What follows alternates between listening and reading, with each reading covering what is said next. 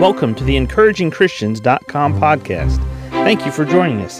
Get ready for today's encouraging truth from God's Word. In the book of Ecclesiastes, written by the second wisest man to ever walk the face of this planet, King Solomon, second only to Jesus, Ecclesiastes chapter 3, verse 1 reads, "To everything there is a season, and a time to every purpose under the heaven. A time to be born and a time to die, a time to plant and a time to pluck up that which is planted, a time to kill and a time to heal, a time to break down and a time to build up, a time to weep and a time to laugh, a time to mourn and a time to dance." That's through verse 4. So I ask you today, my friend, for you, what time is it for you? What time is it for you? You see, in Ecclesiastes chapter 3, people were living, they were being born, they were living, doing all sorts of things with their life, and then they were dying. Just like they are today. Just like humanity happens today. We are born, we live, we do all sorts of things with our life, and then we die. Everyone has a different amount of time.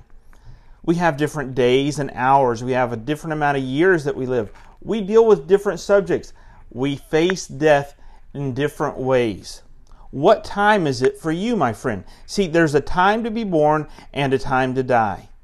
But in between the time to be born and the time to die, there's a whole lot of other times for various things to happen. There's a time to heal and there's a time to kill. There's a time to break down. There's a time to build up, a time to weep and a time to laugh. What time is it for you right now, my friend, in your life? What time is it for you? See, Solomon was a wise man, and he mentioned this. There's a time to be born and there's a time to die. And somewhere in between those two times, you and I find ourselves right now. What time is it for you, my friend? Is it a time to laugh? Is it a time to mourn? Is it a time to break down? Is it a time to build up? What are you doing right now, my friend, for eternity? What are you doing today to redeem your time and to make today worthwhile for you right now and to make today worthwhile for you for eternity? What time is it for you, my friend?